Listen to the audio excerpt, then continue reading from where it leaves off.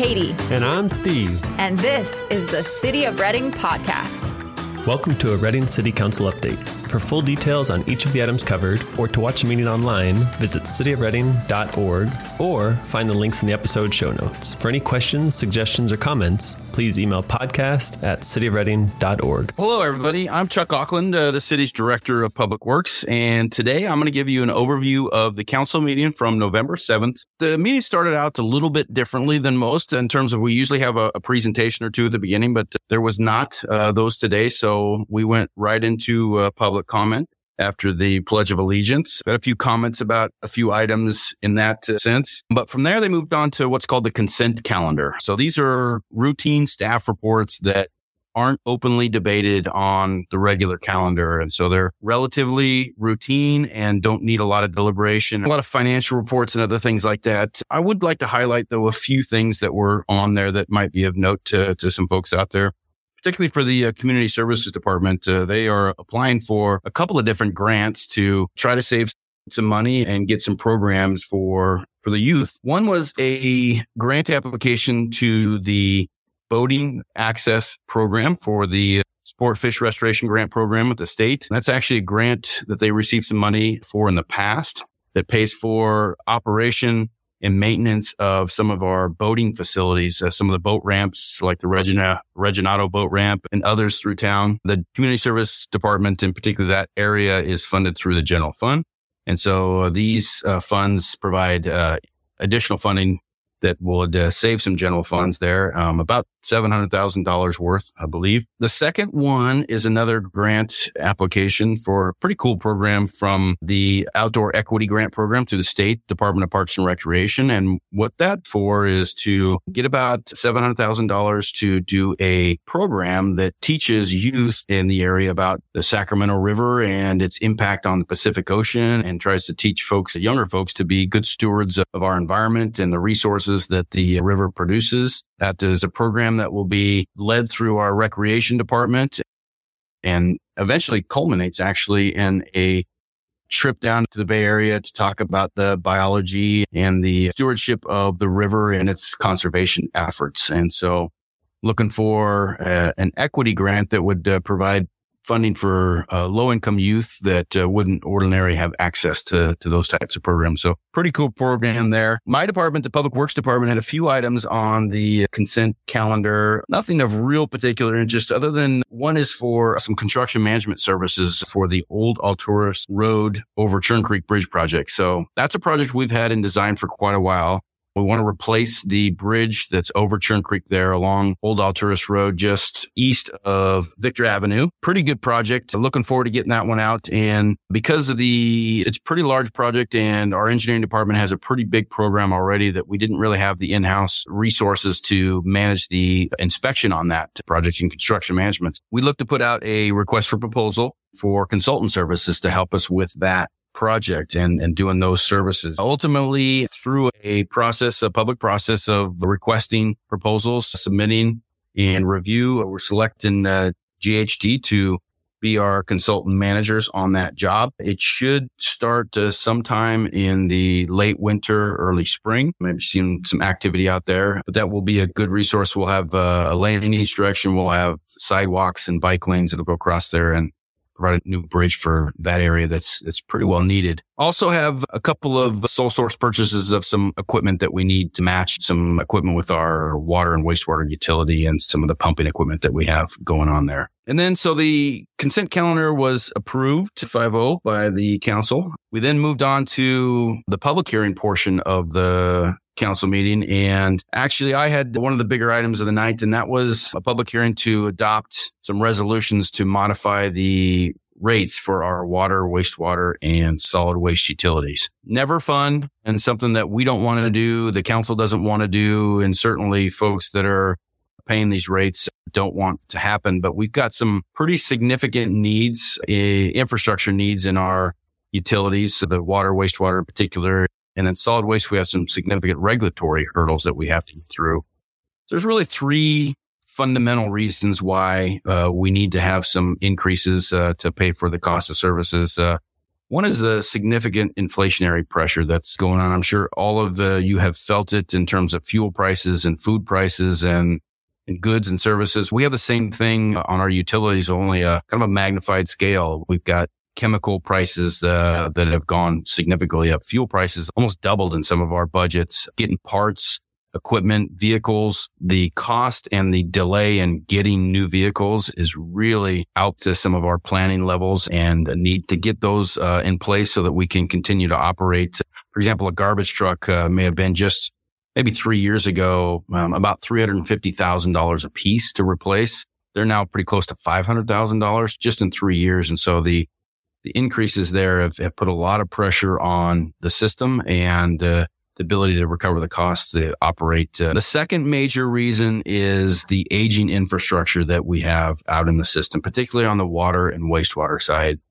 We have pipes that have been in the ground for 70, 80, 85 years that are beginning to fail pretty significantly. And when those do, we have incredible disruptions in service, costs to repair those. We have claims from utilities. We often can violate water quality impacts, particularly on the sewer side. If we have sewer backups or overflows that can get into the river, and we can be fined pretty heavily on that.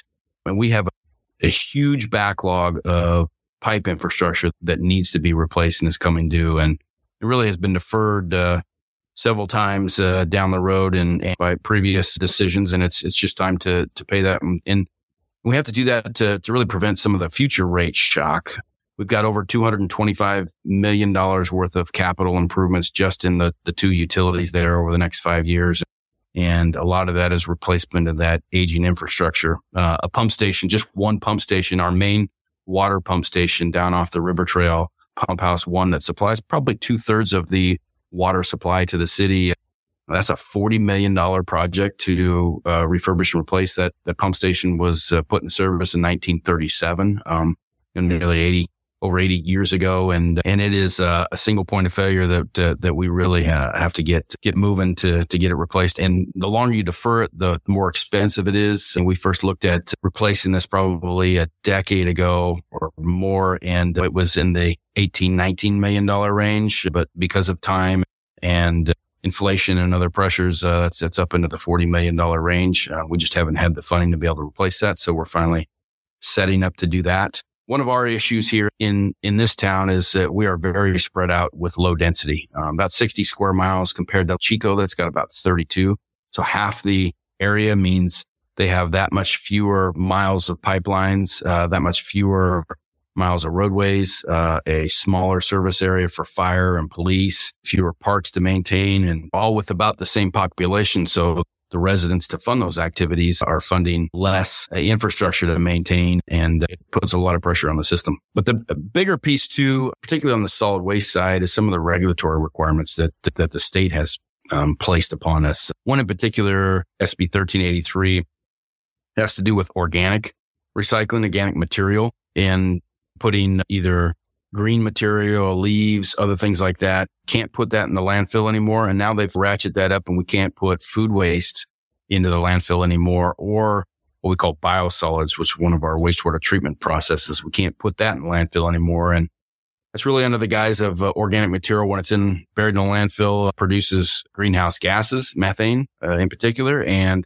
that is impacting climate change. And so the state has barred that from going into landfill. So we have to find other ways to deal with that material. And so what we're doing is we're increasing our composting activities, the residential waste and food waste and commercial food waste is going to be going into our compost operation. We also, don't have a big enough, so we have to haul some off site. And then on the biosolids, I mentioned the wastewater utility, they're having to invest millions of dollars in new treatment processes that actually pretty cool process that really superheats that material and processes it down to what's left is just something called biochar, essentially a dry carbon product that can be used as paint dyes or soil amendments and not have to go into a landfill.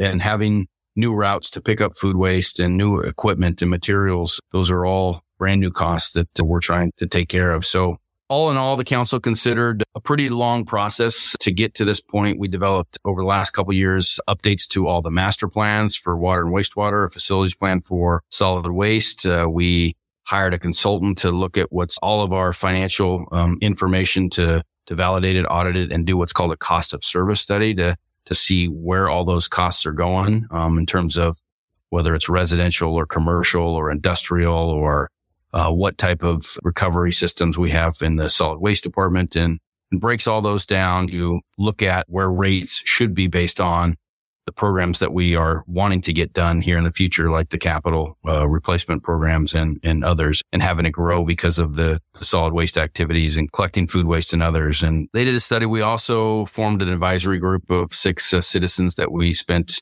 well over 20, 25 hours going over the utility systems, how we charge, how we operate, how efficient our systems are, and give us input as to where rates can and should be. And then we ultimately went to the council for a pretty good discussion on September 5th. Protest ballots were mailed out to the public. And so the way these work is that anybody who has a connection or that pays these rates, whether it's a property owner or a tenant, which is actually beyond state law requirement, gets a notice of this rate increase and has a chance to protest that. So we sent 52,000 ballots out to all the citizenry. And then if more than 50% of those folks send back saying that they don't want these rate increases, then the council's hands are tied, can't do anything. And that impacts the utilities, in that we have to look at reducing services, reducing capital expenditures, potentially laying folks off, and trying to work within the funding that we have available now, and still maintaining reserve so we can have our bond rating and insurance ratings. But if the number of protest notices that come back are less than 50%, then the council can choose to act. So whether they go with the staff's proposal for a 4-year program or do something different is up to the council at that point. And all in all, after much deliberation and talk about some lower income folks and really trying to look at where these costs are relative to where they've been in the past, we've been trying to, we showed them a graph of what the combined utility rates for all 3 were in 2015 to compare to today, and what the percentage of median household income those rates would equal. Actually, low income, 80% of median. And in 2015, we were, just above 3%. And today we're down at 2.69%. And with these rates, we still don't get up above 3%. So we're pacing with inflation. It still hurts to folks, particularly those on fixed income. So all in all, for all 3 utility bills, we're looking at moving from an average of about $150 a month to about $167 a month. Although folks can reduce that impact by switching from their garbage carts from a 96 gallon to a 64, you wouldn't actually see any increase in rate if you were to do that from today. You can also use the water rates are based on consumption. So if you use less water, conserve more, you can temper your monthly costs in that sense. And so those are some ways that you can try to temper some of the associated costs that are going on with them. As I mentioned, after much deliberation, the council ultimately approved the proposal. So implemented 3 resolutions that put new rates into place effective January 1st of 2024. So you'll see those on your bills in February billing. That's what they did there. And then another thing they considered was a lease extension for the Reading Rodeo Association. The property that they're currently on over by Turtle Bay and the Sundial Bridge is actually owned by the city. They have a number of leases and long-term leases that those are coming due soon. So they're proposing to extend those leases for 3 years while a significant planning process is happening for the Riverfront Specific Plan to look at what the community wants that area to be ultimately in the future. And after a lot of deliberation, there was some talk of actually going longer than the 3 years, but ultimately the council decided on a 3-2 vote to stick with the 3-year extension, give the community time to deliberate on what the Riverfront and Turtle Bay and Convention Center area should and could look like.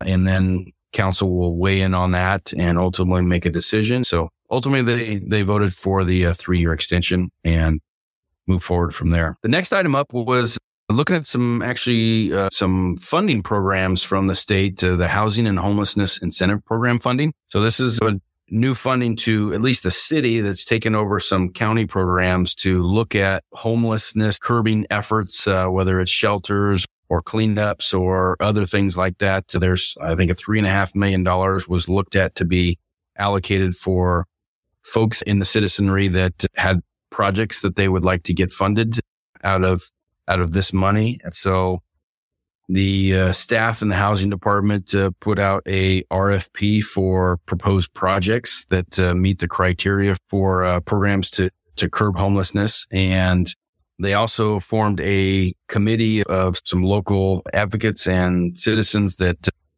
meet with and deal with a lot of homeless issues in this community. And so they put a request for proposals for projects. They received, I think, 12 or 13 of them. And both of them were going to fund about 9 or 10 of those projects for that initial $3.5 million, which actually can grow, I believe, by another $3.5 million if you set targets and meet goals for this initial funding round. However, when that staff report was presented by the housing department, some of the folks on the council were concerned that some of the money that was going to be allocated were not necessarily in alignment with some of the goals that are being looked at on a more countywide and regional basis. So there is a committee that has been put together of local elected officials from 4 different jurisdictions, the county, the city of Redding, Anderson, and Shasta Lake, to look at how we can work together to solve some homelessness issues and consolidate funding and look at programs that align.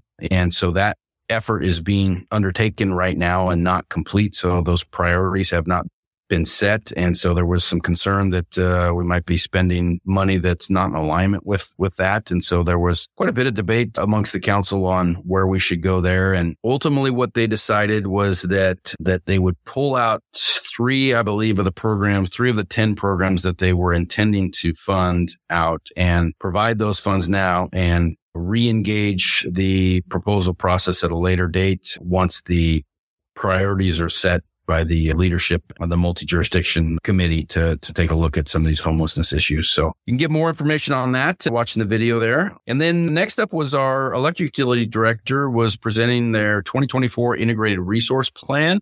That was a planning process that's required by regulation and really outlines the power and where they get their power sources, anticipating loads and where that will go into the future. There's a lot of good information presented by Nick Zettel that his staff put together about where we get our power, how it's divvied up, and whether it's green power or not, and whether we're meeting state regulations and how we can do that in terms of the portfolio of where the power that is used comes from in our community. And so that report was pretty interesting, actually. And again, welcome to take a look at the video and or read the staff report. So the last item on the council's item was a update of a successor, what we call memorandum of understanding and salary survey for one of the unions, the International Brotherhood of Electrical Workers. The electric section of that renegotiated their union agreement with the city and have come to final conclusion. And so this was an item that was to ratify and approve the new schedule of wage rates and new items in the MOU and what were changed. So the council deliberated that and ultimately approved the adjustments to the MOU and the salary rate schedules. We have some folks in public works that work in that area that do our traffic signal maintenance and also a lot of our pump station and equipment maintenance at the treatment plants and pump stations out in the system. And a bulk of them are in the electric utility, linemen, and other groups that do a lot of repair and maintenance and new installation of electrical facilities out in the distribution system. So that was council for the meeting on November 7th. You can tune into City of Redding, find that meeting and read the staff reports and or watch the video if you need more information. Other than that, enjoy and have a great day. Thank you.